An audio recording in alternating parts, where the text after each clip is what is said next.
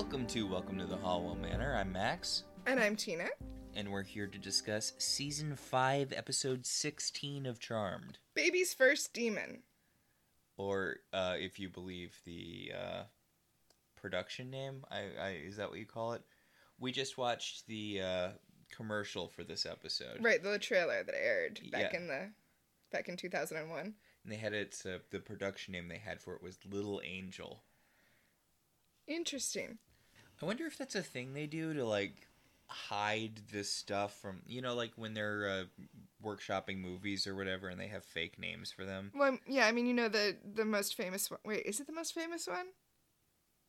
Torchwood? What was Torchwood? I mean, I know it's a spinoff of Doctor Who. But... Yes, but it's also an anagram of Doctor Who. Oh. And it's originally the name that was used to hide when they were redoing the series for the first time was Torchwood. Oh. Yeah. Oh. And then, yeah. Yeah, that's kind of clever. Yeah. Wow. Although, wait, or is the most famous one... Well, it can't be the most famous one because I don't remember the name of it. But remember that James Cameron pitched investors that he was doing like an Ice Planet movie when he was doing Titanic. God. Yeah. This, though, I think they just changed their mind at the last minute. Okay, so I was curious as to how this ad would go, because normally ads for Charmed are very... I don't want to say lowest common denominator, but... They're B-plot forward. Yeah, they choose the silliest plot, and they're like, hey, look, here's a wacky thing that's going to happen, also cleavage? Mm-hmm. Now, this trailer does emphasize the cleavage. Yeah, we get a few shots of Rose McGowan in her demon... Final dress. Oh, my God. Her demon disguise. What? Because this is what demons dress like. It's not, though, even in this world. Yeah, like, she walks into the market and she stands out like a beacon because she's wearing this, like, white wig and this electric blue dress, and everyone else is just wearing black t-shirts and black pants because that's the demon uniform. I wasn't just being mean when we were watching it and I said she's dressed like Julia Roberts in the first act of Pretty Woman. Like, she's literally wearing a bright blue dress and the cropped blonde wig like Julia Roberts is at the beginning of that movie. That's not what demons wear! But, like, the commercial didn't really give you a good grasp on what the episode is supposed to be about, because usually they just tell you what one of the subplots is going to be. You know? I mean, I gotta be honest with you. I don't blame them. It feels fuzzy to me, too. What the plot was this episode? A demon tries to steal Wyatt. Yeah, I guess that's not a very meaty plot to build a trailer around. No, I mean, not if you're playing it for comedy, which they were. They were like, babies love blankets, and their mommies, and not getting grabbed by demons. Here's a shot of Rose McGowan in a weird electric blue rubber dress for some reason. They say babies love bright colors. Dear Lord. Why is that even old enough to distinguish colors at this point? That's true. That's why you have those really freaky looking bedrooms for kids. Yeah, right? The all black and white with red? We did not do that. No, we did not. Although she had those, like, books and the... Yeah, she had a couple of books that were, like, black and white pictures, but that's... And the cards. Remember we used to do the stuff with the cards? Yeah, the cards that came from Loverly, which is, like... They're not paying us for this, but... No, I was going to explain to our listeners who don't have children, who don't know about this company. Mm-hmm. They, like, do developmentally appropriate toys that, like, help your kids with various things, and they're set out by age, so it's, like, the first month you get toys that are, like, here are toys that improve gross motor skills, and then, the third month you get here are toys that help your children stack blocks, because that's what they're going to start wanting to do. Anyway, I said every month, they actually come every quarter, every 3 months. Every single quarter we would get this Loverly box because your mother was nice enough to subscribe us. Mm-hmm. Thank you. Yes, and we still do. Yeah. Every single quarter we would get this Loverly box. We still get this Loverly box, and I open it up and I go, our child is not going to want to, what is this even? And then immediately she responds exactly the way the experts who put together the box said in the instructions that she was going to respond. Again, this is not a pitch for Loverly. This is not an ad. I'm We would just tell saying, you if it was an I'm ad. just saying they know what they're doing. That's They all. do. It's a really good service, and you know, if you're having a kid, maybe it's a thing you should think about asking for from someone, you know, Yeah. or paying for yourself. I guess I'm not in charge of how you spend your money. You can also buy the toys like Directly or second. a la carte. Yeah. A la carte is what I was trying to think of. Yeah, and like, again, not an ad, but it's really cool, and you can it works. Like, Yeah. We have that so one many book- wooden toys in our house though now. We do. We have so many, and we have. And thanks to the lockbox they sent, our daughter now knows how to unlock most major locks, which is both very cool and also not great. It also means baby gates are useless to us now. Yeah, we have like one baby gate that still works, and that's because it requires you to have a certain. Yeah, she just lacks the strength for it. She understands the mechanism. She just doesn't have the hand strength to open it. So, and that's a limited, where we're running out of time on that one too. Okay, so we haven't even started talking about the episode yet, but I am going to say something about my new art project. Oh, yes. Please go on. So I purchased an American Girl sized doll.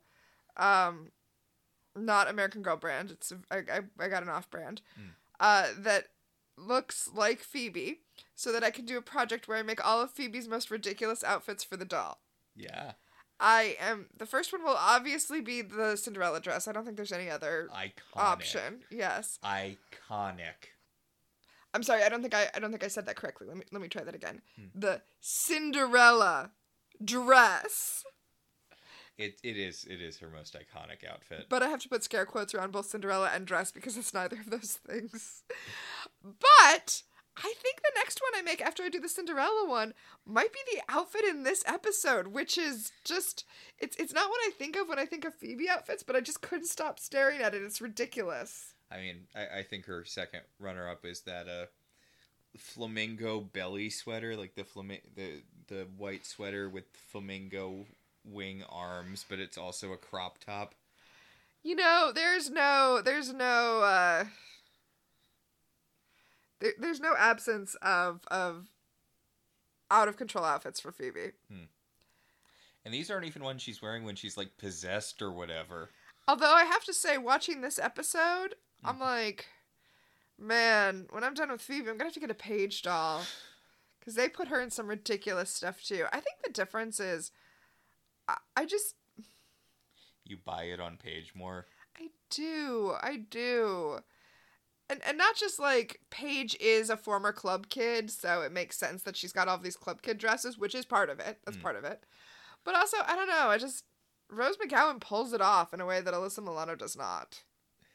So, I'm going to say something possibly controversial. Ooh. But I really think that post-Cole season 5 Charmed kind of hits a certain sweet spot. I think you've said this before. Yeah. I mean, I've talked about liking this era of Charmed a lot, because this is when we're into the more ridiculous stuff, but the sisters aren't, I want to say, cartoonishly self-obsessed. By the last season, they're nigh unwatchable how self-obsessed they are. Which is also fun in its own way. I've been enjoying rewatching the last season, which I didn't give a chance at the time, but, you know. I mean, it's not good. No, it's not good, but it's interesting, which I will also take. Unlike the last season of, say, Sabrina the Teenage Witch, which we watched to the bitter end for a reason I cannot remember. I think we just were invested at that point. Well, the thing is, by the end of Sabrina, she's Sabrina, the girl who works in a magazine and lives with her 2 friends. Like, she barely does magic at all in the last season. So did I mention on the podcast reading Nell Scoville's biography? Yeah, I did, you yes. did. And you talked about the movie you made me watch. I did. I just want to defend that she only stayed on for the first season of Sabrina. She created it, stayed for the first season, and then was out of there. She's basically the Constance M. Burge of Sabrina. Speaking of Constance M. Burge, that show she wrote that we're supposed to be talking about. Speaking of Constance M. Burge, Mm-hmm. and the way she created this show that's about women and sisterhood, and yet somehow I feel like I'm betraying, you know, my gender to say this in a show that's theoretically about women and is the first show with all female leads since Charlie's Angels. But I feel like the two strongest eras of Charmed are the Cole era, which we've just passed, and the upcoming Chris era. I am so ready for Chris. I am also so ready for Chris. For me, the birth of Wyatt means one thing, and that means Chris is on his way. We're so close. We're so close. He comes in at the end of this season with his dumb future boy goggles and his inconsistent writing and the flattest acting you've ever seen. And my word, I cannot... His inconsistent origin, because they absolutely did not have a plan for who Chris was at the beginning. You will never, ever convince me otherwise. Chris is fantastic. I love Chris. This is so weird because I hated Chris when I first started watching the show, while it was airing. Uh-huh. And I thought Chris was very, very annoying. But rewatching the season, rewatching the show later, I'm suddenly like, no, I'm super invested in Chris. I really like Chris. Is Chris Henry? Oh my god, Chris is Henry. Except I had all of my before stuff before we started recording this podcast because with Henry we were very vocal haters for the first few seasons. And then we came around hard. Yeah, until the postscript season. Well, that doesn't count. Yeah. Much like the postscript season on this show is not going to count. So, speaking of No, Billy and Christy. Speaking of the birth of Wyatt, this episode opens with the thing where it's shot from the baby's POV. So many shows feel like they need to do this. Friends did it, but that was back when they were ripping off Living Singles endings. So I think it might have been a Living Single thing first. Not the looking up at the baby, but the focal shot of an object and everyone talking around it over the end credits. It was definitely a Living Single thing first. I don't know if Friends was consciously ripping off Living Single. Other than everything else that they did. No, like those endings are like note for note the exact same composition. Like there is no way they were not... And they drop it. They drop it after they start getting their own identity as a show. Well, did Friends do it other than with the baby? No, it was a running thing in season 1. Just like it was in Living Single. Oh, I guess I only remember it with the baby. Yeah, they do it with like an answering machine and with the flan. Remember the birthday flan? Oh, yeah. God damn it, Friends. Yeah. So everyone is cooing over the baby, especially Phoebe. Especially Phoebe. Wait, is it too early to talk about the thing you brought up about Phoebe? You know what? Let's mention it here. It's going to be a thing throughout the rest of the episode. We might as well just tear the bandage off. I don't think that this is intentional, but Phoebe's weird, obsessive thing about the baby really feels like it could be connected to the whole losing her baby thing that happened earlier this season, right? Yeah, and it's been just completely forgotten. It's like, oh, it was never my baby. It was always the Sears baby. Never mind, I'm fine with it. But that we never liked that. That didn't make sense to us. It's so much more distressing than the show wanted us to think it was. Now they've like pushed it down the memory hole, but this plot, Phoebe's weird behavior, her frankly unhinged behavior towards the baby makes so much more sense if she's dealing with loss, but it's not presented that way. It's presented almost comedically. No, it's presented as like, oh ho ho, it's funny that Phoebe's obsessed over a baby that's not hers, and there's a whole thing that's going on there, and I don't think it was intentional, but it works really well. That's mean, though, right? It's mean to be like, hey, this really strong undercurrent couldn't possibly have been intended by the writers. Well, if it was intended, it would have been treated with some more gravitas than it is. Yeah, I guess they wouldn't have been playing it as comedically. Yeah, no, this is death of the author territory, right? The author did not intend this. The curtains were just blue. But, you know, It works, though. Like, and especially we can assume that it wasn't a charm thing because they didn't outright state it at any point. yeah, right? We do like this show.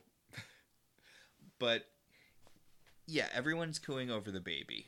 Everyone is talking about how cute the baby is. Phoebe is talking about how she wants to eat the baby.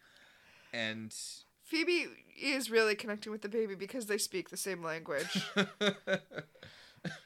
Yeah, let me tell you, Phoebe's, like, baby talk is gonna get real bad, real bad. yeah, we haven't quite hit its peak era yet. We've seen glimpses. She did it all through the Mermaid two-parter, but, like, it's gonna be a near constant thing soon.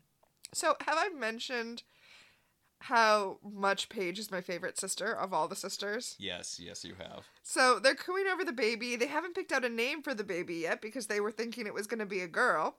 And they're trying to come up with P names for the baby. Leo suggested, what about Peter? And I'm like, oh, Leo, you're just saying what you're seeing. And then Paige calls him on that! Yes, you said that while we were watching the episode, and then Paige's line came right after you said that. It was very, very well timed. I feel very connected to Paige in this episode. Oh, well, until Paige... until Paige, ever the trend hopper, decides to offer up Potter as a P boy's name. Like Harry Potter, because... Yes. Yeah, we're... Okay. We don't acknowledge the wizard child because of the rampant turfism of their creator, which is a shame, because I actually kind of think that's cute. Yeah. The way they tied it in here.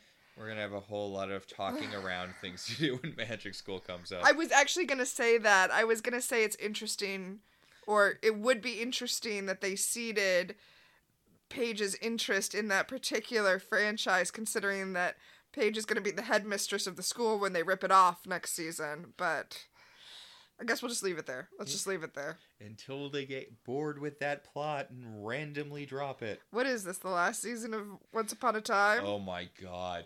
You can't change the antagonist of your season multiple times. I mean, you can, but it's bad Clearly writing. you can. Like, remember there's like 3 episodes where suddenly it's a series of murder mysteries. Yes, I remember. And like suddenly there's a serial killer and he's killing all of the witches in the Circle of 8, and then it turns out that it's Hansel? Well, that it's Jack, but Jack was secretly Hansel. And like, actually, well, we're not here to relitigate Once Upon a Time. We're here to talk about a different 20-year-old show. So, they have not come up with a name for the baby. They didn't think of any P names. I do like them fudging the whole, because Piper's daughter in the future that they went to was named Melinda. But then they made, such a big honking deal out of the whole P name thing that when they reveal that the baby would have been Prudence Melinda if it had been a girl. Which, I mean, it's a little dead guy junior, but... Yeah. Besides, we all know that Prue's soul is waiting for Chris. Yes. So, Paige lets us know that, again, favorite sister, she has set up alarms around the baby's nursery so that if there's any demonic activity, they will be alerted. Wards, kind of. Yeah. She didn't want to set up wards because she didn't want to interfere with their magic, she said, which is actually a good answer. Huh. Okay, Charmed, you win. But it will go off, it'll be a little alarm system that goes off if any demons come near the baby. Meanwhile, Phoebe's got to go off to work and she doesn't want to because she doesn't want to leave the baby. Oh, I totally relate to that. Oh my god. But, of course, it is my actual child. Yes. I'm not the aunt. She asked, why don't they make maternity leave for aunts? God damn it. Piper, but you know what? Piper's not much better. Piper's like, you need to go to work. We need your money. Like, She points out, she's like, the club is not doing that well anymore. Remember how I decided to stop caring about it because I need to focus on my baby? yeah. I mean, if you hire good people, I guess you don't really need to be that involved in the day-to-day stuff. Does she hire good people? No. But it's just, it's a little... I mean, I guess it's nice that they're still acknowledging that money is an issue for the sisters. Yeah. Honestly, I don't even understand how money works in their universe. And it sucks that they can't use their magic to get money. This is my problem anytime there's a group of people who are expected to use their magic to better the world and aren't allowed to use it to, like, maintain a lifestyle. It's like, what is this, fucking capitalism? No, you're supposed to be witches. You should be above capitalism. So...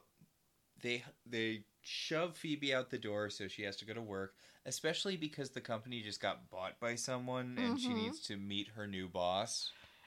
Also, Leo is a little worried. He reveals after she leaves that she's behaving very, like, hand that rocks the cradle. Yeah. He's like, why is she talking about maternity leave? And why was she giving you breastfeeding advice earlier? And, which, oh my... seriously, if this had been played for drama, it would have worked really well. Yeah. But again, they really, really don't want to acknowledge any of the Phoebe and Cole's baby stuff. Like, yeah, it's barely mentioned in passing as the show goes, which I understand. Like, I can imagine that this is the sort of thing. It's too heavy for Charmed. Yeah. We talked, I think, at length about Control-Alt-Delete when we were talking about... Yeah, exactly. We don't want another loss in here. Yeah. Okay, so apparently Phoebe spent a long time researching breastfeeding, though, if she's giving Piper advice on breastfeeding.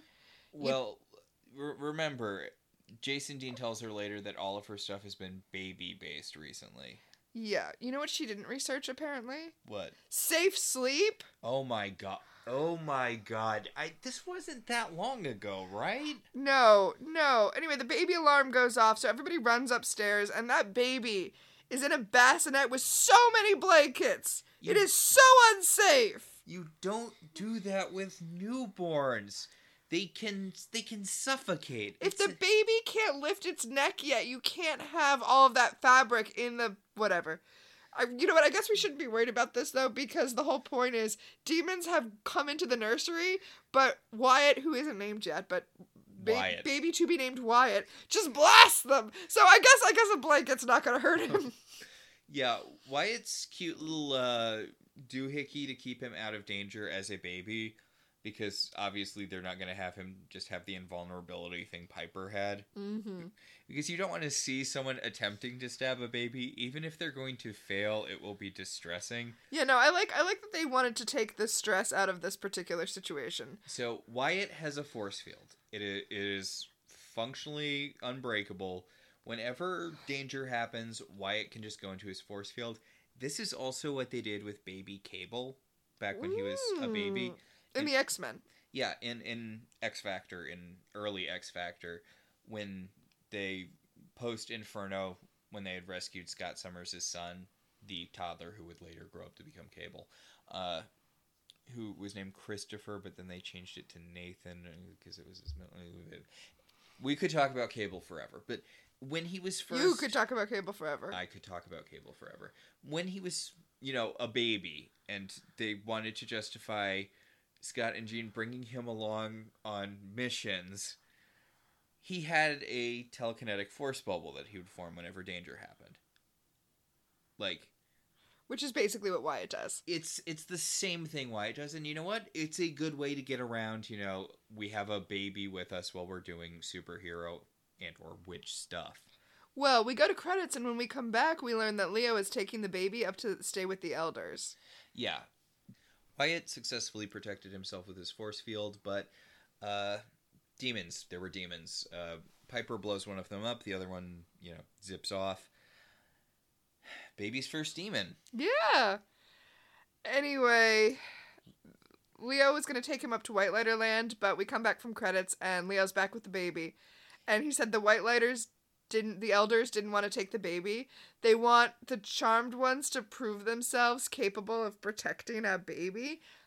I think they just didn't want the fucking baby. Yeah, I mean, come on. They didn't become quasi-omnipotent, quasi-god beings to take care of a baby. Right? Paige has found in the Book of Shadows the demon that they saw. It's a hawker demon. So basically a demon that like goes and finds magical things of importance and sells them on the demon market. And then It's an eBay demon. Yeah. And then we cut to the demon market, which is pretty cool. Okay, I'm just saying there's a lot of great background extras in the demon market. And also someone's getting a demon tattoo, which is just amazing to me because it looks like it's just a normal tattoo. I really enjoy this look into the demonic world. It's neat. It feels a little coded as foreign, so you don't feel bad about what happens later. Well, I mean, these are all demons. We've always been okay with all demons dying all the time. It's weird. It's weird that in this episode, there's this demon marketplace where, like, we see one person getting killed.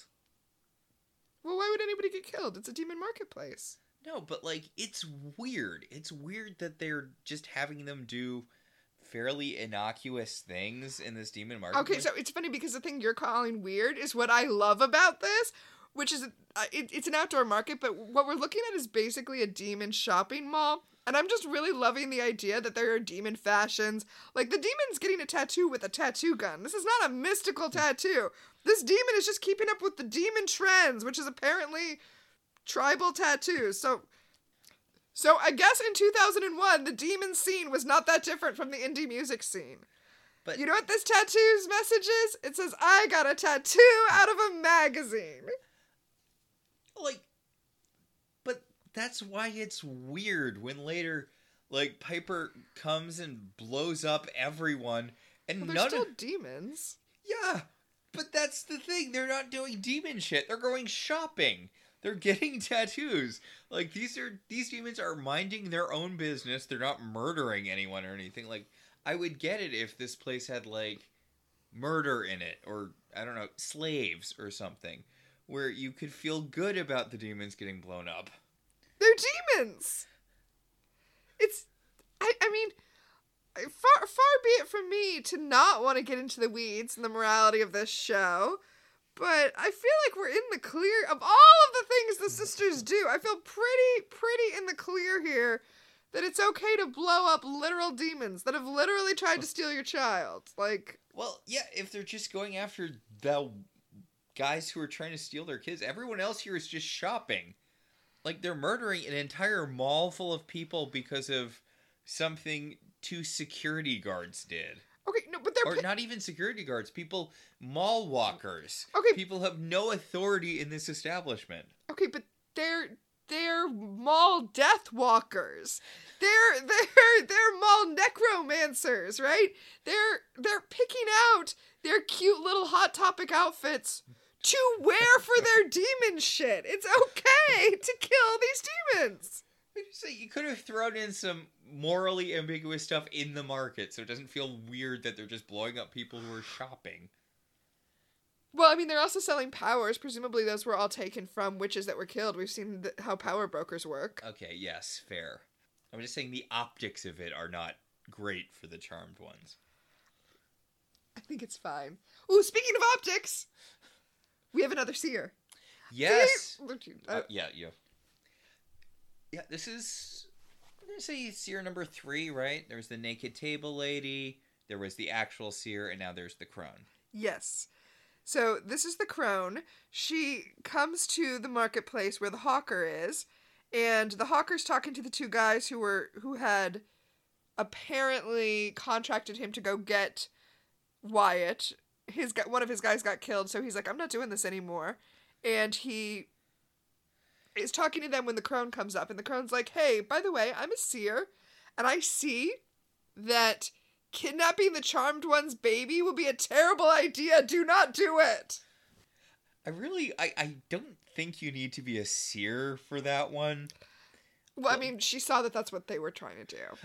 I love how she cuts in line in front of these guys because they're arguing because he brought them okay, we're gonna have to talk about this briefly because he brought them a Romani woman to eat for her magic. Oh, well, okay, so the demons are leech demons. They've been cursed by witches to not have any powers, but except for they can steal magical energy to eat. Except they can steal magical energy from other people, right? So he brought them a different magical woman because they wanted the baby so they could suck Wyatt's power out, but instead he just brings them another random woman. I really appreciated the way the crone just sailed up to that marketplace, was like, whatever these two jabronis want you to do, fucking don't do it, because it's going to be a bad idea, and it's going to cause the charm ones to come to the marketplace and fucking level it. And he's like, all right, you heard the crone. The leeches are like, you're just going to listen to her? And he's like, yup. When magical old women show up, I listen to them. That's how I survived this long. Okay, see, the thing about this is, I really like the crone. What's not to like? I mean, she's not the seer. Let's be clear.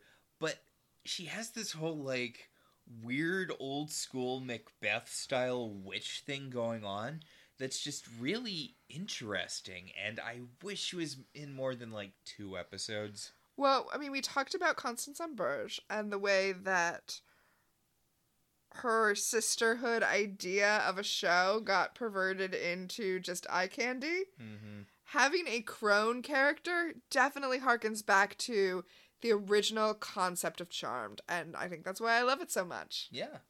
So we're just going to enjoy the crone while she's here. Yes. For, I think, 2 more episodes. Yeah, we're just gonna enjoy it. Enjoy the ride. The crone ride. At the newspaper, Elise is like, okay, so everybody look smart. New guy bought the paper. His name is Jason Dean, and that is all I know. Hey, remember when Eric Prince bought the paper last season? Nope. Or earlier this season? Nope, no one does.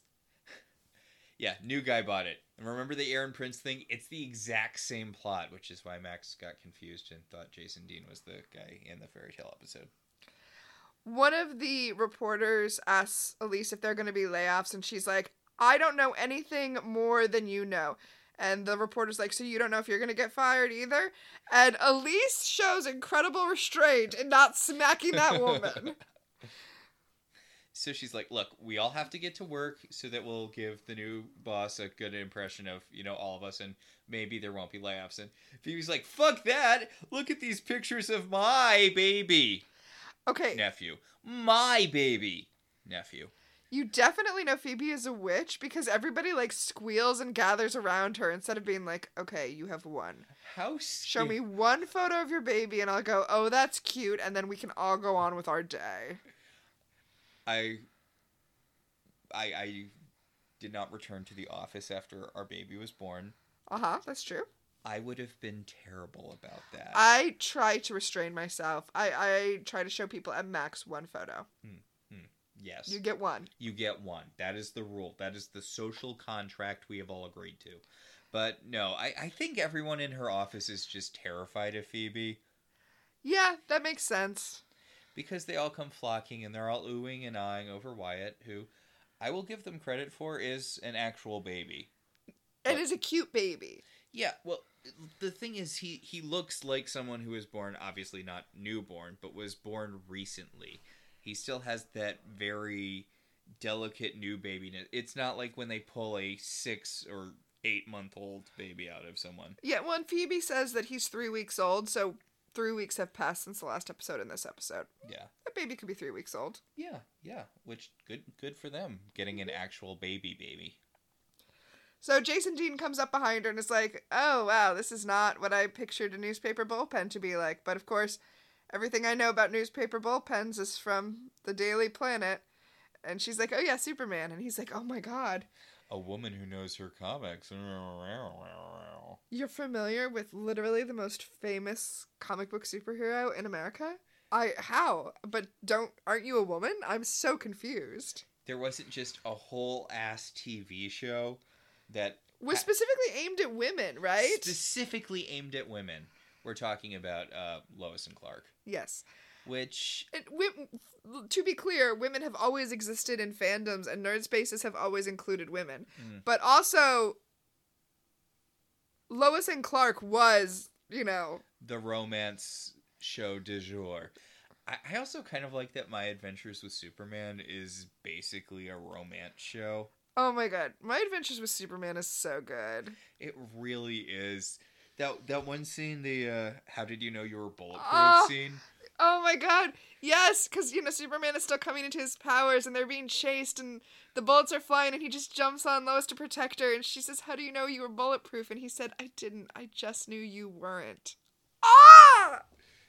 Seriously. It's such a romance show and it's so good. Oh, I mean, it really does answer the question, why would Lois Lane fall in love with Superman? Yeah. Also, pitch goddamn fucking perfect Jimmy Olsen. Jimmy Olsen is weirdly the one character that adaptations almost always whiff. Okay, I feel like you're throwing shade at my sexy James Olsen from the Supergirl TV show. Yes, I will agree. It's not comics accurate, but man, he's sexy. I mean, I know those are the two things that make it not. Those are the two contradictory things, right? Comic book accurate and super sexy. But damn, he's sexy. You can't have a suave Jimmy Olsen. That's not how it works. Also, did he cross-dress? Never. Was he ever... I mean, you don't know what happens off screen. You have to let me say more Jimmy Olsen things. Go ahead. At cross-dressing. Did he marry a gorilla? Did he marry a gorilla? Did he become a gorilla? Did he become a giant? Did he become a giant with the mind of a baby? Did he become a porcupine boy? Porcupine boy. Did he become very, very fat? Did he become a beetle in the Middle Ages? I could go on for literally forever. He refers to himself as Superman's pal. Once. And granted, we stopped watching Supergirl pretty early on. We did it in season 2, like when season 1 ends and Kara and Jimmy are like, oh, let's be a couple. And then season 2 starts and they're like, actually, no. Yeah, fuck that. Let's barely talk for the rest of this season. I only have one real problem with My Adventures with Superman, which isn't My Adventures with Superman's fault, and that's just Jack Quaid. You can't hear him as Superman. I can't hear him as Superman. He's a great Superman. He does really well as Superman, but man, does he just... You're reading Boimler. He just feels like Boimler from Lower Decks to me. That's the problem with doing too many iconic roles. Yeah. God, he's been... That was also my problem with him in Scream. Oh, I thought he did well in Scream. No, I loved him in Scream, but I you always hear Boimler. I always hear Boimler. Meg Ryan was just defending him. He's her son. Yeah, well, that's what she was defending him against. She's like, I don't like the term Nepo baby. My son's so good at his job and, blah, blah, blah. And it's like, yeah, his job that he got because he's related to you. No one's saying Jack Quaid isn't good at what he does. He's very good. We all love Boimler. He was great in Scream. He's great as Superman. Like, he's a good actor. But the fact of the matter is, his mom's Meg Ryan and his dad is some guy. His dad's Dennis Quaid. I know. I wasn't sure if you knew. No, I know. Okay. I was just being mean to Dennis Quaid. Okay, I wasn't sure if you were just being mean, like, on purpose, or if it was, like, one of those mean things where you actually didn't know who he was. No. I was pretending on purpose. He was in that movie, A Dog's Purpose, where one dog's soul gets passed through a series of different dogs so it can look after this guy. And the only way that it can get into heaven is when his bloodline is ended. And it's like a weird religious dog movie. Here's the thing about nepotism. Okay. Jack Quaid is great at what he does, but lots of people are that talented. He got in the room because of who he is. Yeah. And, like, Jamie Lee Curtis talked about this in the article where she's like, yeah, I was a Nepo baby. Like, obviously, we all know that this gives you an advantage. She talks about the fact that she got the role in Halloween Because she's Janet Leigh's daughter. because she's Janet Leigh's daughter. She's like, look, it was down to me and this other girl. She was good. I was good. I'm not going to say I was better than her. We were probably about the same. But my mom was Janet Leigh, and like, Who's not going to cast Janet Leigh's daughter in Halloween? who is not going to cast Janet Leigh's daughter in Halloween? Okay, Charmed. Okay, we have to get into it. Oh my god, this is a whole tangent because he's like, I thought Newsrooms would be like the Daily Planet. We talked for so long about so much other stuff, and now that I've brought attention to it, I can't cut any of it. All right, so this is the new boss. He's Same as the old boss. yeah, By which I mean, well, he's a handsome man. who's in love with Phoebe for some reason. Yeah, I mean, she's Alyssa Milano, and as we're reminded ever so often, she's a brilliant and insightful advice columnist. well, no, this is my point, right? Like, I get seeing Alyssa Milano and being in love with her. There was a whole generation of men who were. But so in love with her that you're blind to how little she does her job? So, Elise goes to take him on a guided tour, and Phoebe swoons her way into her Literally office. swoons. So, Paige is finishing a bunch of protection stuff, and she's like, you know what? But the fact of the matter is, none of this stuff is going to work, right? Because if it worked, we would have it all the time. I'm like, is she talking to us? She is. They're listening to us, right? This is a response to her whole thing where we never shut up about the fact that they don't have wards. Her being like, look, if wards worked, we would have them. Paige is always talking to us. That's why she's my favorite. That and the fact that she's wearing a weird Nega Pac-Man belt. Huh. Yeah. So she mentions, hey, why don't we summon up some fairy guardians for the baby? And they're like, well, he needs a name before we can do that. And I'm like, I feel like famously giving names to fairies is a bad idea. Yeah, to summon a fairy guard, you need to use the baby's name. Like, don't do that. That's how you end up with changelings. So they've decided that the most important thing is naming the baby, and then they'll deal with how to protect the baby once they've named it. So they've whipped out this old scroll of the family tree. Oh my god, it's like somebody printed out a scroll template onto butcher paper. It is the cheapest looking thing in the universe. This is the kind of stuff I used to use on class projects in middle school when I wanted to do a scroll effect for something. Yeah. So Paige is like, hey, I can't help but notice that I'm not on the family tree. Yeah, those old scroll things, the family tree, and they're like, ooh, we can't name him Winston or Hufbert. Well, yeah, they're just looking at names, from the family tree, and all the names are old names. Yeah, Paige. I'm surprised there are dudes on there at all. But, yeah, Paige, you're not on the family tree, because you were born outside of wedlock. You are the shame of the family. That's why you're not on there. They had to hide it, because she's like, oh, I'm not on it, and Piper's like, we haven't updated it. Nobody's updated it in forever. Paige, okay, Piper's like, well, the baby's not on there either. And that's not helpful. That's not helpful, Piper. Oh, we came out on different sides of this. I get that this is an emotionally fragile thing for Paige. Paige still doesn't feel like part of the family. Paige has been around for 2 years. Someone should have updated that scroll. If they loved her like a sister, they'd have updated that fucking scroll. That's all I'm saying. Okay, do you know where your family tree is? Okay, but we don't have an important one like this. But this just because we can't summon power from our ancestors, so we need to know all of their names. Right. Okay, but this is the Wiccan equivalent of an old school family Bible. Because I don't know if you Max know this, but that's the old tradition is that you would keep the family tree in the front page of the family Bible. Yeah. And if we had a family Bible and I had a long lost sister show up, you bet your ass I would have updated that thing the next day. You know what? I feel like this would have worked better if the family tree was in the Book of Shadows.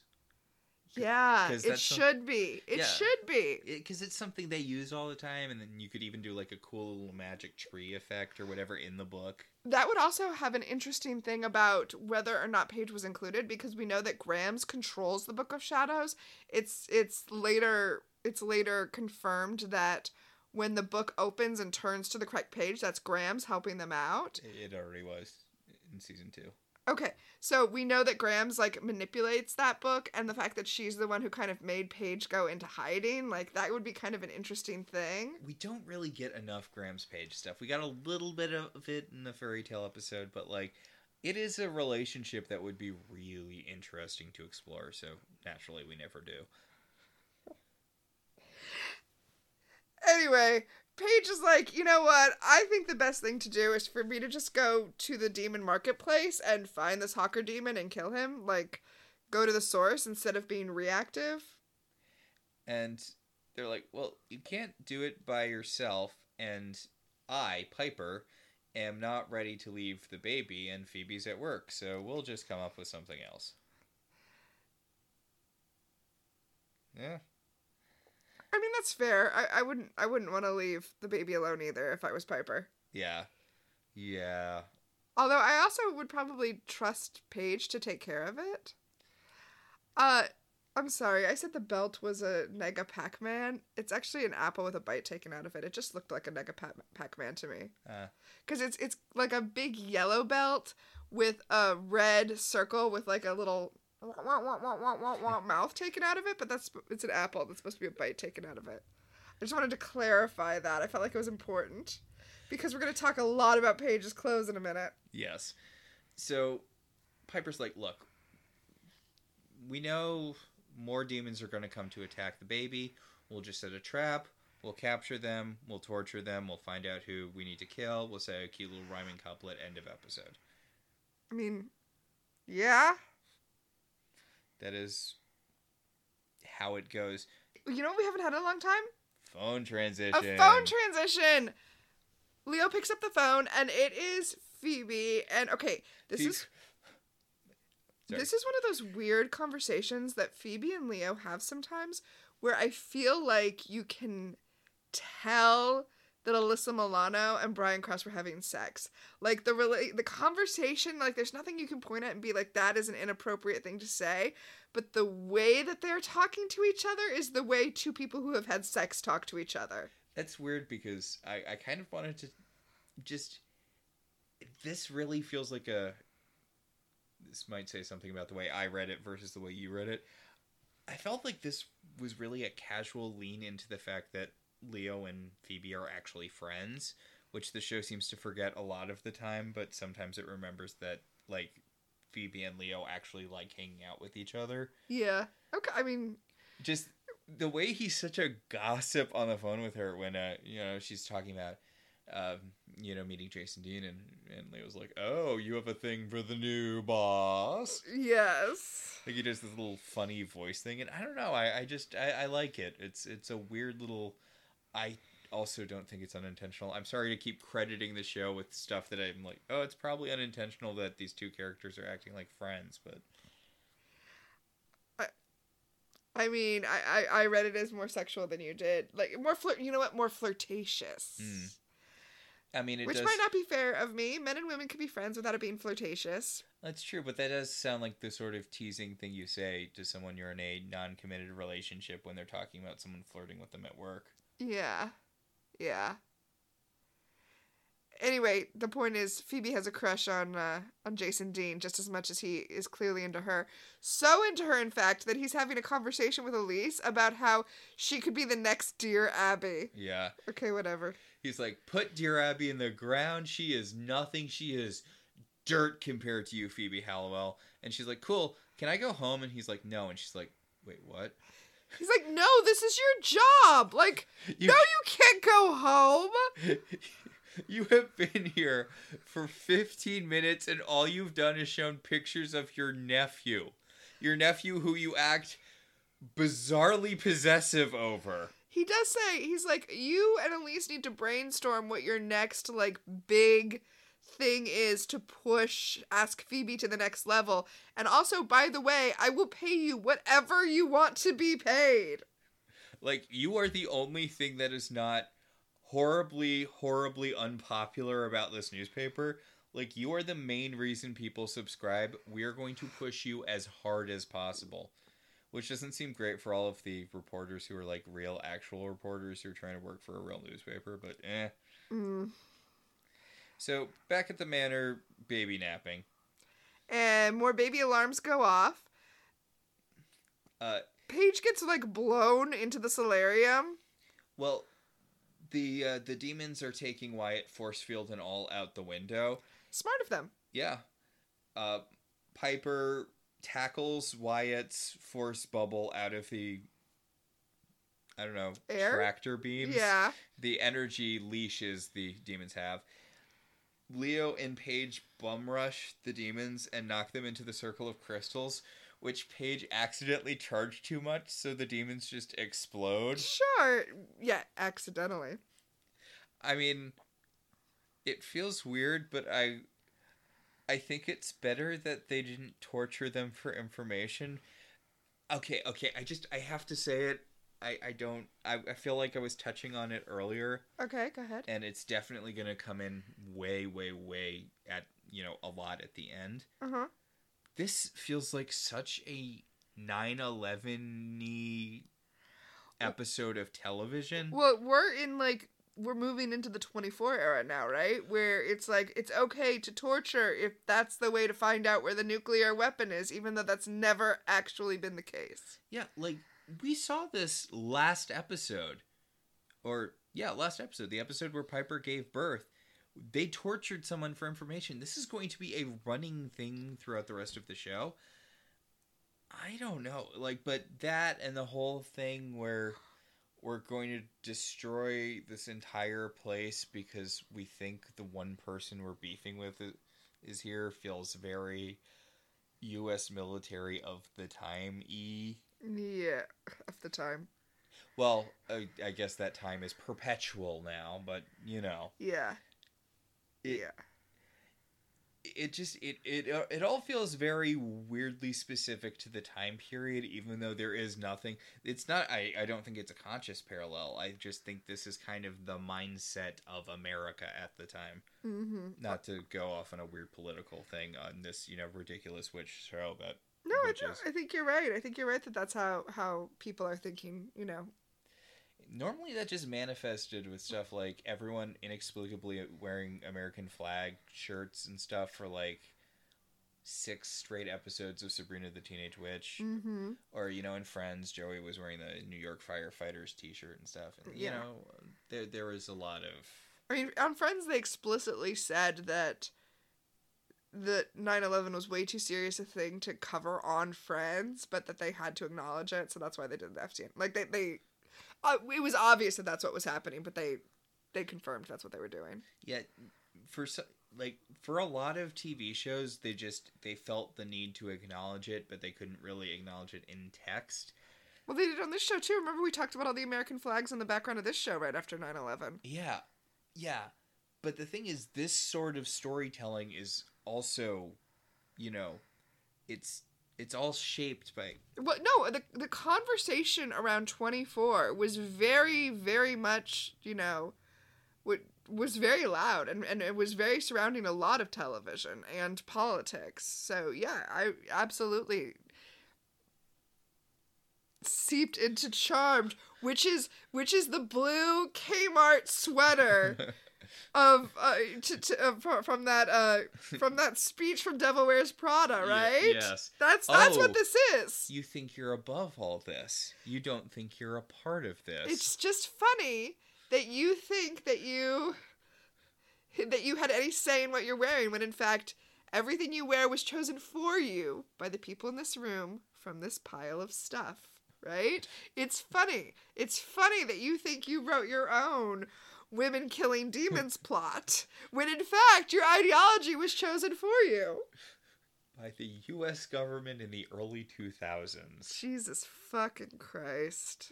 Anyway, Piper's all like, hey, we need healing over here, and Leo's like, why? The baby's fine. And Piper's like, because my bone is literally sticking out of my leg, and they show it. Oh my god, this is... I feel like every season or so has one episode that unexpectedly goes incredibly gruesome for no reason. Like that Poltergeist episode where they threw acid on his grave, and then we saw like his Oh skin yeah, melting. Or that guy getting turned into a rat and then getting torn apart by other rats. Oh yeah, that was surprisingly, visceral. Yeah, and the magician episode. So like, this feels like the season's one weirdly graphic thing because you just see the bone sticking out of Piper's leg. Like, Yes. it is hard to look at. Now, there's a reason for this, which is Leah wants an excuse to point out to Piper that she's not invulnerable anymore. Now that she has given birth, she is no longer attached to Wyatt, so his little bubble of protection does not extend over her anymore. Which Paige points out, yeah, obviously, like, he's invulnerable, and when he was no longer physically inside of you, you stopped being invulnerable. Yeah, why would you keep being invulnerable? I do like Leo's line about how he wishes the baby had left a little invulnerability behind for Piper. Yeah. Which is nice. Although, your baby does need all of the invulnerability he can get. No, here's a question. The baby is half white lighter. Hmm. And he's super, super powerful, we know. Mm-hmm. Even though Paige hasn't mastered healing yet, would the baby be able to heal his mom? Okay. Yes, because that happens later in the show. Yeah, but at this point. At this point, probably, right? I mean, Wyatt is weirdly proficient with his powers, like, right off the bat. Which, I mean, I get it. He's an omnipotent god baby. We've been warned about this. Mm-hmm. Which, no one mentions binding his powers. Oh, let's... I know they decided not to earlier on, or... I mean, it didn't really feel like the argument was resolved, but Piper said that they weren't going to, so obviously that's what they're going with. Well, if Piper says it. So, okay, I kind of love this. Paige is like, okay, so what we need to do is go to the demon market, just start killing demons until they tell us who's the one that's trying to steal the baby, and then we go get them to stop trying to steal the baby. And Piper's like, oh, that's a good idea, but I really don't want you to leave the house right now. I need your help. And Paige is like, okay, well then I'm just going to go upstairs and look at the Book of Shadows. Don't come after me. And then immediately just does what she was going to do anyway. Okay, so Paige's undercover demon outfit, it's a choice. Look, hot blue pleather is not the same thing as black leather, Paige. I'm sorry, you are not going to blend. This is my cousin Vinny territory, right? Yeah. At least I'm wearing cowboy boots. Oh yeah, you blend. I do love her though. I love her so much. She goes to the meadow where she has learned from scrying the marketplaces. One of the demons blasts her and she's like, "Hey, I'm a dissatisfied demon." This is of course before the time of Karens, but she is doing full Karen here. She is. The fun thing about this meadow is guarded by two demons. One of them looks like a pro wrestler, and the other one looks like he's from gay porn. Watch this episode and see if you can guess which one is which. She claims that she bought an athame at the market, and that it was supposed to flame, like she was supposed to stab people, and they were supposed to burst into flame, and it didn't work, and she tried to steal the Charmed One's baby, and all she got was this lousy blanket. And the demon's like, what? Like, my job is to open the portal to the meadow. This is not my job. And she's like, maybe your job is exploding. No, but she stabs him. He dusts, and she goes, see? No flames. And the other demon opens the portal for it. It's like, okay, go on through. I love Paige. It is beyond me that demons get anything done ever.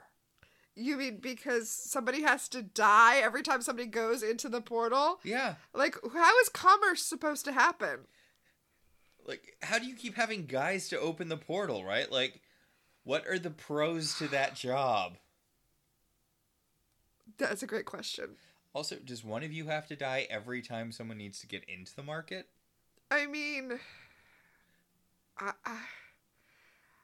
I assume most demons don't show up in club gear.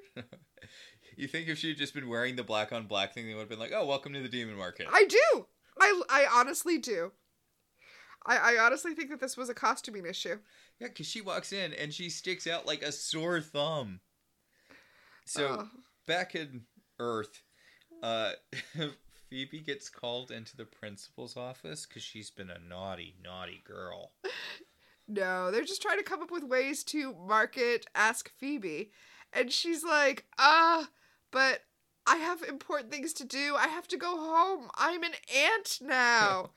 And Jason Dean is like, is your sister a single mom? Or is there like... Did she die in childbirth? Is there some reason that two parents can't care for a child, like, without your help specifically? And she's like, oh. She's like, I need to bond with the baby. He's like, your nephew, you mean? Your nephew. The child you did not give birth to. The child that has two other parents that are alive and well and caring for him and aren't, What's wild about this is that Jason doesn't even know that there is a third sister who's also at home. Anyway, Phoebe's like, you know what? I write an amazing column every single week, so maybe just get off my back. And Jason's like, well, I mean, you used to write a great column every week, so... Whoa, shots fired. Okay. Jason is going to be a fairly long-running character in this show. Uh-huh. Until a plane falls on him? As far as long-running love interests go. That's a preview of Premonitions? Yes, a premonition of premonitions. But, like, let's be clear, he's the Riley of Phoebe's love interests. Explain? He is the middle boyfriend. Uh-huh. The one who is human. Mm-hmm. And good for her. Okay. He is the normal guy. He's her Riley. And like Riley, Phoebe's about him. Yeah. Well, she's really into him this episode. Oh, yeah. Like how Buffy was really into Riley until she wasn't. Until she wasn't. So... But, like... I know you're going to hate this, but that would make Cole the angel. Are you trying to tell me Coop is the Spike? Yep, Coop's the Spike. Nope, your metaphor is falling apart. I mean, you may as well say, like, Jess is the Riley. Like, it's not just time. Like, Dean is the angel. And Logan kind of is the Spike. But Jess is not the Riley. Who would the Riley be? I mean, we're defining the Riley as, like, the normal guy that everybody agrees she should... I guess Dean's the angel and the... Dean is the angel and the Riley. And you know who Jess is? Who? Jess is the Jess. Jess is the Jess Mariano. Other boyfriends aspire to be Jess Mariano. He is not other boyfriends. Do you even know what show I'm talking about right now? Gilmore Girls. Okay, just checking. Come just on. checking. I know enough to know that. That is exactly the amount I know about Gilmore Girls. I mean, I think everyone would agree that Jess was the right boyfriend at the wrong time. God, I miss Jess. Anyway, Charmed. So yeah, the point is, her column has been terrible because all she wants to talk about is babies. And she's like, well, my column is being informed by the stuff in my life. And he's like, you don't even have a baby in your life. It's your sister's baby. Like, it made sense when you got divorced and then all of your columns were about divorce, which is something this show has mentioned before. This is just... Okay, so is it a weird Sex in the City thing where, like, the city of San Francisco has a parasocial relationship with Phoebe Halliwell? Well, I mean, I don't think it's not unusual for advice columnists to have this kind of career at this time. I mean, if her career trajectory is the same as Dan Savage's, that is a thing that did in fact happen in real life. Like, she in fact could become famous and successful off of writing an advice column for a small alt weekly. Like, that's what happened with Dan Savage. She would have to put more work into it because he also edited other he also became an editor, edited other things, wrote other stuff. Hey, but remember, she responds to literally every letter she gets, apparently. He wrote books, he went on speaking tours. Like, she has to do more than turn in her single column a week, but it's not unimaginable. I think they tried giving her a talk show later, which I'm sorry, I don't think you could have a talk show and fight demons. I don't think those two things would work schedule-wise. I thought you were going to say something else. I thought you were going to say that the Ask Phoebe talk show wouldn't work, because again, at this time period, there were talk shows like that. Yeah. No, yeah, you're right. That's the demon fighting talk shows. It probably doesn't mix. Anyway, her secretary or assistant or I don't know, some other reporter who has other shit to do than deal with Phoebe, but apparently they're not going to have even one class this year that's not all about Phoebe, comes into the office and is like, Phoebe, your brother-in-law has been blowing up the phones. You need to go home. And Phoebe's like, told ya. Only reason the newspaper's surviving, out. So she goes home. The demon alarm is going off over and over again. So she runs to pick up the baby, which makes the demon alarm stop going off. And Leo realizes that Wyatt is so smart that he has realized that whenever he activates the demon alarm, someone comes and picks him up. So he just keeps activating the demon alarm, which that's super cute. It's really cute, and it's the sort of thing babies learn how to do really quickly. Babies learn how to get your attention fast. So I like it. It's a cute kind of... It's a cute demonstration of Wyatt using superpowers like a baby would. Yeah. Which, don't get super attached to that. So, Piper and Phoebe find the note from Paige saying she's gone off to the market, and they're like, oh, god damn it. And Phoebe's like, what? It's good. She's just at the market, right? You know what? Fuck the Charmed ones. I just want to show about the demon market. This place That's what I was awesome. saying. It's chock-a-block with MVP extras. Yeah, which is why it's disappointing and sad when they blow it to shit later. There's a guy who has like a strongman potion, and he's credited as like nerdy demon, and he takes the strongman potion and then he turns into one of the stunt double guys. It's amazing. Yeah. The whole thing has a kind of... There's a woman who's got a fireball that she's just like tossing in the air, like just casually tossing around. Yeah. There's a woman with elf ears trying to sell an orb. Like, yeah, like this is really fun, and it's neat to see the sort of facet of demon society. There are people just kind of hanging out, and there's an open air market feel to it. It's a little farmer's market, but also town's fairy. mm-hmm. Like, this feels like a community event, which is kind of fun. Well, it's basically a Renaissance festival. Yeah, it's basically a Ren fair. Paige has been being led around by a demon, and she's like, oh, thank you. He's brought her to where the Hawker demons are. And she's like, thank you. How can I ever repay you? And he's like, with sex? Could we have sex? And Paige is like, well, we could, or fireball! And she orbs the lady's fireball into him. And he's like, oh, what did I do? Like, literally, I was just your tour guide, and I asked if we could have sex. That doesn't seem like a crime worthy of death. Ah! He's a demon. Here's the thing about demons, though. She orbs the fireball out of the other woman's hand, uses it to blow the guy up, and that woman's reaction is, hey! Like, nobody cares! Nobody cares that she just blew up the demon. And then the woman just generates another fireball. She should have just had sex with the demon. What, like the Charmed ones never do that? He's cute. Come on, go for it, Paige. It's not like you have any... She's got stuff to do right now. She's got to go kill the leech demons. Oh, I was going to say good love interests. All right. But yeah, she runs into the room where she thinks she's going to find the Hawker demon, but instead, leeches. Yep, the leech demons. They're draining the woman that we saw earlier, which means they now have enough power that they can blast Paige, which they do. So now they're going to leech out Paige's power, which You'd think would last him a while, right? She's a charmed one. Yeah, presumably it will. Yeah.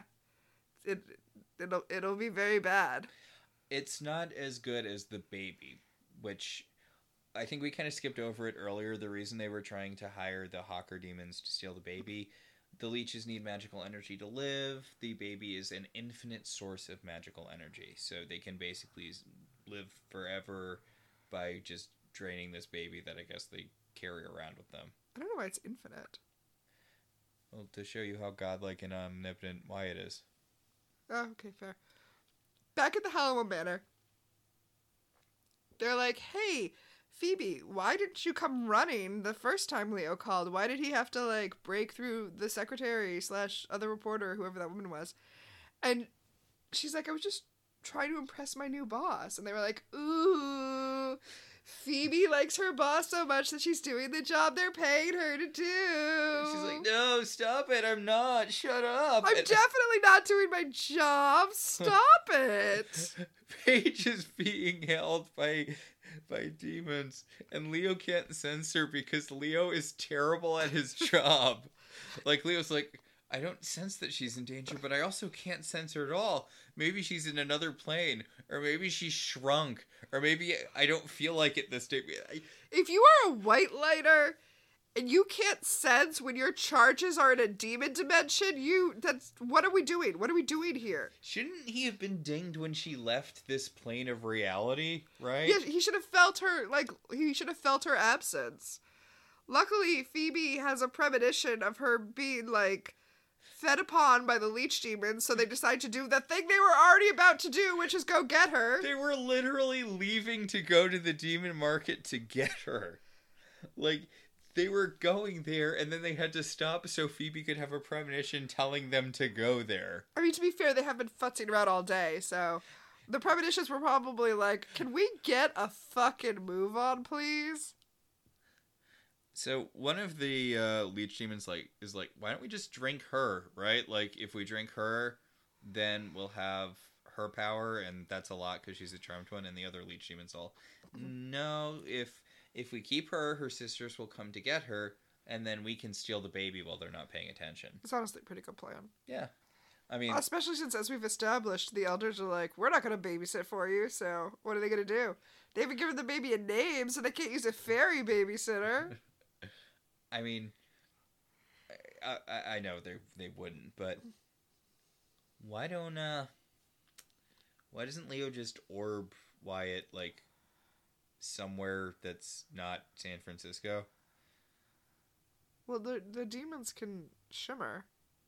Yeah, but, like, if Leo can orb there, the demons can shimmer there. It's not like distance is what's important. Okay, wait, so are they tracking Wyatt? Is there... I just assumed that they knew that Wyatt was in the Charmed One's house, and everyone knows where that is now. I have to assume that Wyatt has, like, a massive amount of energy, and anytime he does anything magical, he can be sensed. Yeah, that's fair. That's fair, because I was like, Leo, just... What's the rule, Leo? What's the one rule? Always be orbing? Yes, ABO. Always be orbing. You know ABO means something else, right? I am aware of the other thing ABO is, yes. Okay, that's all. For our purposes, ABO stands for always be orbing. Okay, for our purposes. So, Piper's not... Even though Phoebe had the fucking premonition, Piper's like, oh, I still don't feel ready to leave him. And Leo's like, oh, come on, babe. I'll be here. And she's like, oh, great. Also, the baby's invincible. Yeah. I'll be here. Also, the baby's invincible. And Piper's like, okay, but if I come back and there's one hair harmed on his head, I'm going to eviscerate you. And Leo's like, haha, I know. Yep. So, I don't even understand how this works. Phoebe and Piper go to the same clearing, and Piper blasts the one demon who's left guarding it. And okay, well, they have an exchange that I feel like should have really been the center point of the trailer. It was in the trailer. It was in the trailer, but if the trailer had been more dramatic, this would have been like the peak moment, because he's like, "Who are you?" And she's like, "I'm the mother," and then she blows him up, and that somehow opens the portal. See, that's where I was going with this. Blowing up the one last guard opens the portal. then why have them? And the crone's like, okay, I'm getting out of here. Yeah, the crone is like, I fucking told you. What did I say would happen if you tried to take the stupid baby? So this is the part you were talking about where Phoebe and Piper are just like blowing. Well, I guess Piper, where Piper is just blowing up the entire marketplace. Yeah, she's just walking down the street, blowing the shit out of everything. And the leech demons are like, this is literally exactly our plan. I cannot believe this went so entirely according to plan. The only thing that's bad about this is that the entire underworld is going to want to kill us after this. And they have no powers. But theoretically they wouldn't need to eat anymore because they'd have the baby. So they shimmer to where the baby is. The alarm starts going off and Leo's like, oh, the baby's making the alarm go off again because he wants to be held. But nope, this time it's the leech demons. Also, hold your baby, you monster. He does pick the baby up. But also, he is totally unprepared for the fact that leech demons are coming. Yes, the leech demons leech demon Leo, and they're trying to leech demon the baby, but he gets his force field up, and they're like, oh my god, the energy, it's so delicious, I feel so powerful. And Leo's like, well, how powerful are you going to feel when I make you eat this lamb? I feel like hitting demons over the head with lamps has been relatively effective. Yeah, he goes all Francine Smith on the demon. Yep. Seriously. Hit him with a lamp! One of my favorite running gags in American Dad. We look out for it. Whenever Francine hits someone, it's with a lamp. I mean, like, whenever she needs to knock someone out, she hits them with a lamp. No matter where she is, it's always a lamp. So, at the demon market, the crone sees Wyatt's blanket and grabs a hold of it. She takes it for purposes unknown. Leo and the demons are fighting in the Hallowell Manor, and he kind of like throws himself over the baby, which actually puts himself within the baby's protective orb. So, like, that is good, I guess. It protects him a bit. The sisters come back home. They blow up one of the leeches, but the other one gets away so that he can go to the crone and be like, hey, did you know you were right? And that this was a terrible plan.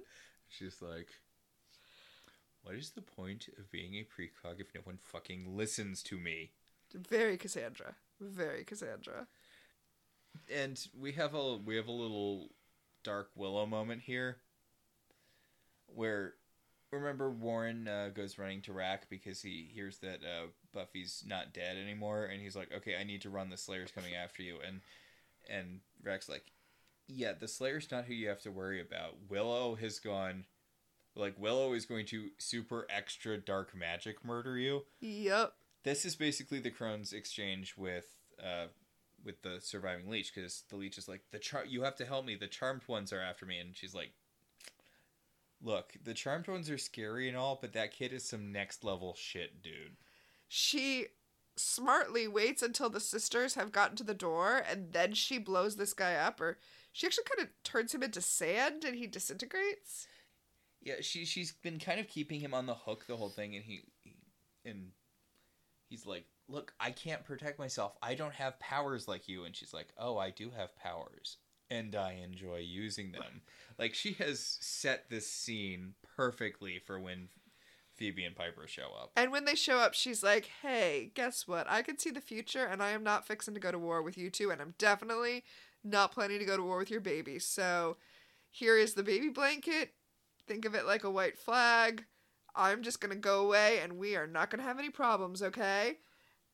Phoebe's like, how could you possibly know that? And the crone's like, well, because I have premonitions, because I see the future.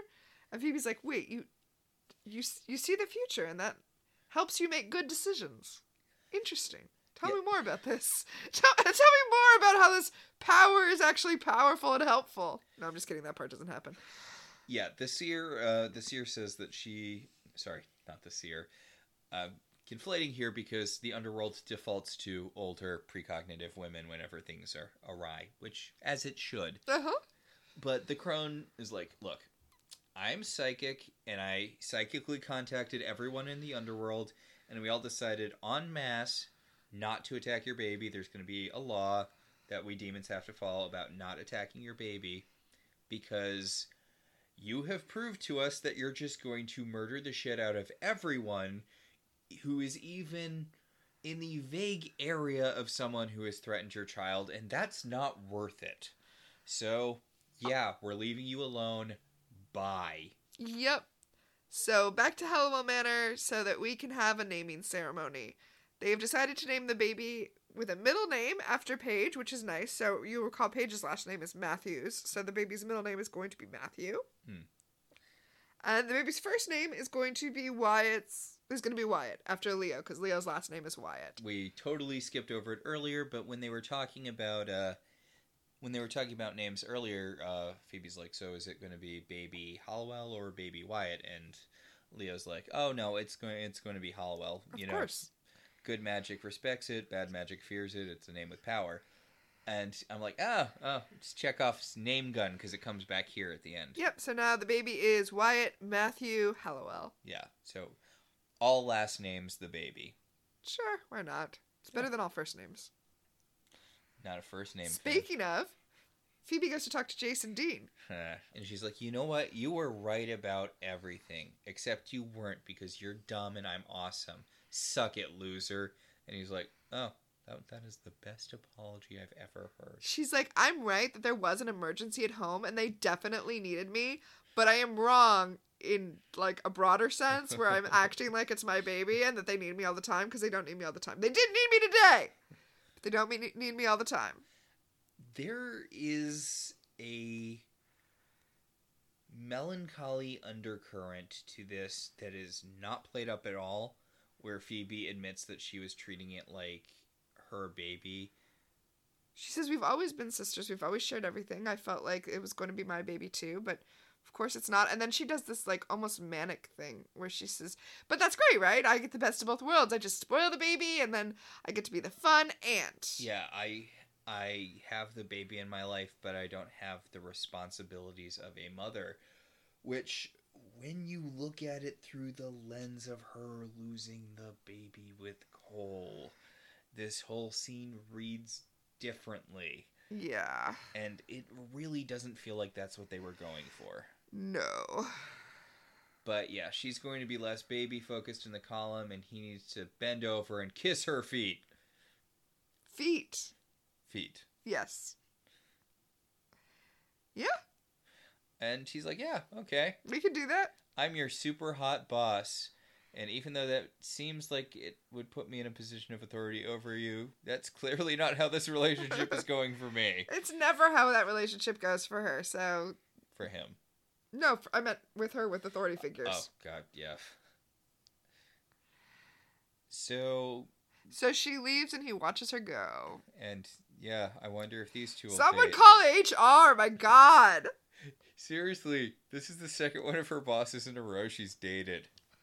I meant the way that he's watching her ass when she walks out the door. Well, I mean, we skipped over it in the scene where he was talking about how she won't shut up about goddamn babies. He was like, you're sexy, or at least you used to be. And it's like, that's your employee. I know. Like, I know she writes the saucy advice column or whatever, but still like... inappropriate. Yeah. Inappropriate. Yeah. But that's this episode of Charmed. Oh, I'm excited for the next episode. Oh, you are? You are? Can I do the thing? Yeah. I'm sure it won't be offensive to anyone. Jesus. Yeah.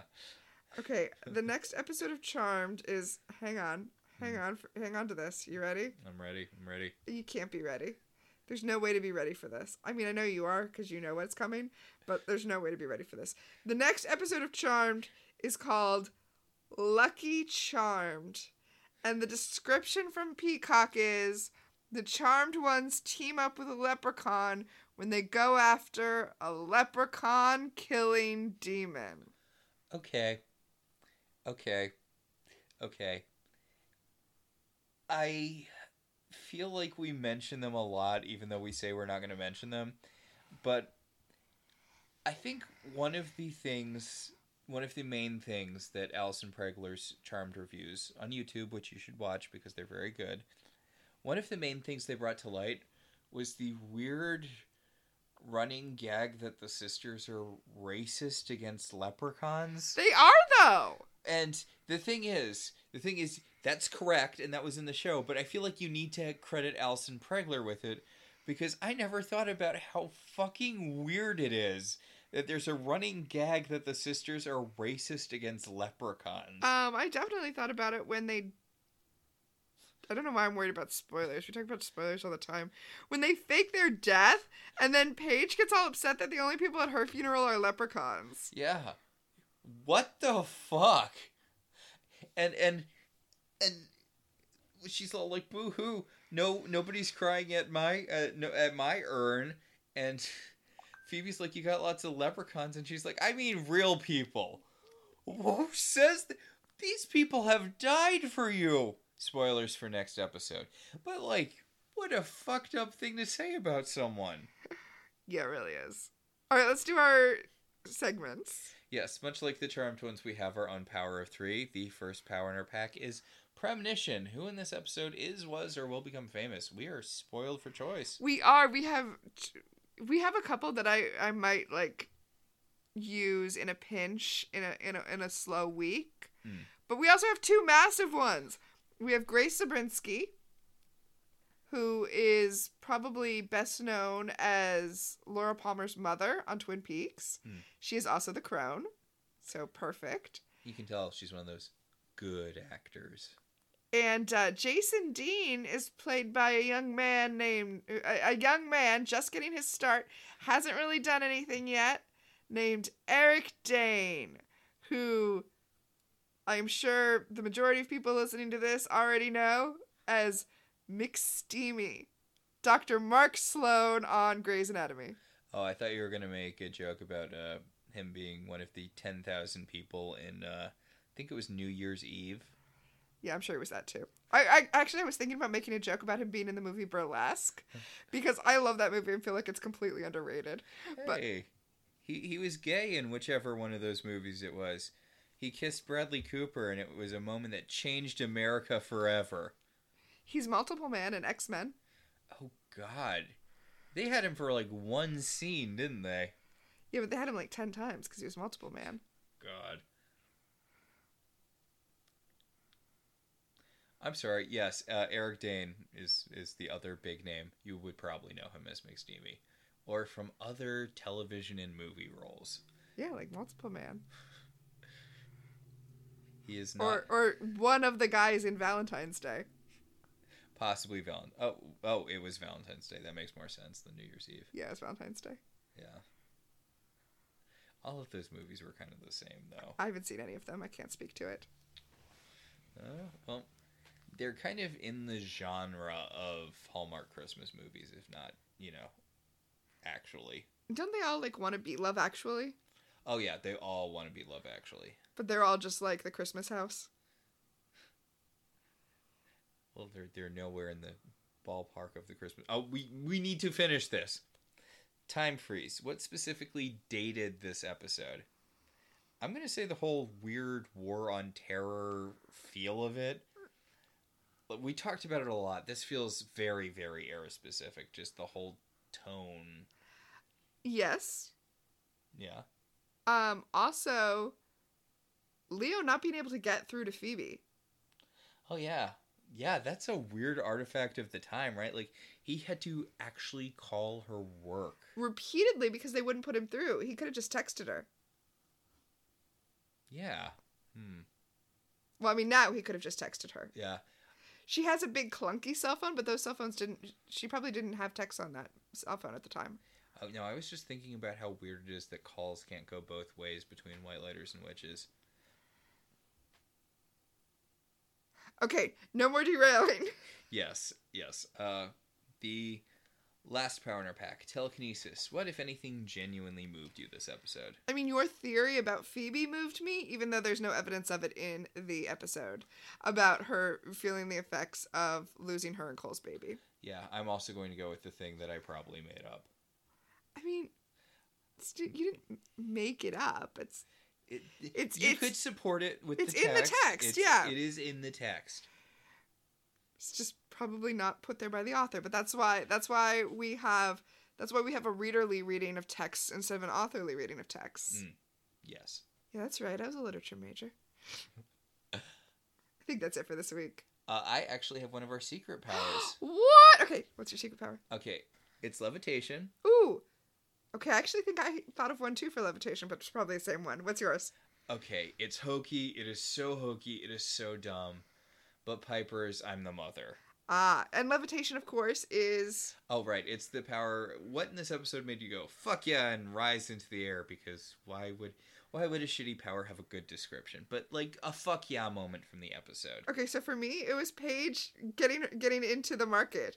When she stabs the guy, and then she's like, see? No fire. Oh. Ah, I love her so much. Yep, I guess ours are parallel.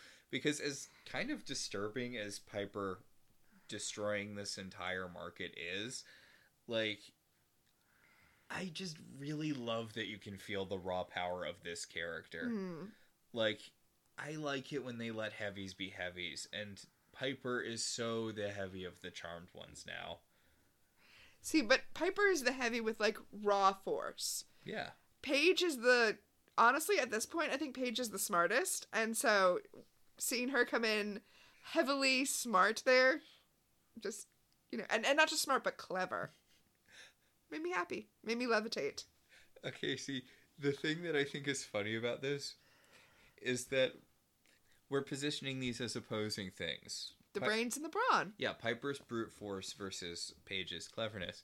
But the thing is, Piper's brute force works so much better. Like, Paige is very clever, she infiltrates the market, but then she gets captured. Piper just walks in and kills everyone and gets everything she wants. You are not wrong. But we will not hear any Paige slander in this household. All right, yes, I think that'll about do it. Our show is partially listener supported. If you want to be one of those supporters, head over to our website, www.welcometotelevision.net, and click on our Patreon link. We'd like to thank our current $5 and above patrons, Beryl, Patricia, Rosa, Ryan, Maricruz, Benjamin, Kate, Jen, Dan, and Anthony. If you'd like to support the show in other ways, you could always rate and review us on Apple Podcasts. It helps other people find the show. If you want to talk about this episode or any episode of any television show, you can email us at ilovetelevisionzines@gmail.com, or you can tweet at us at ilovetvzines. Yeah. So until next time, I'm Max. And I'm Tina. And this has been Welcome to the Howell Manor.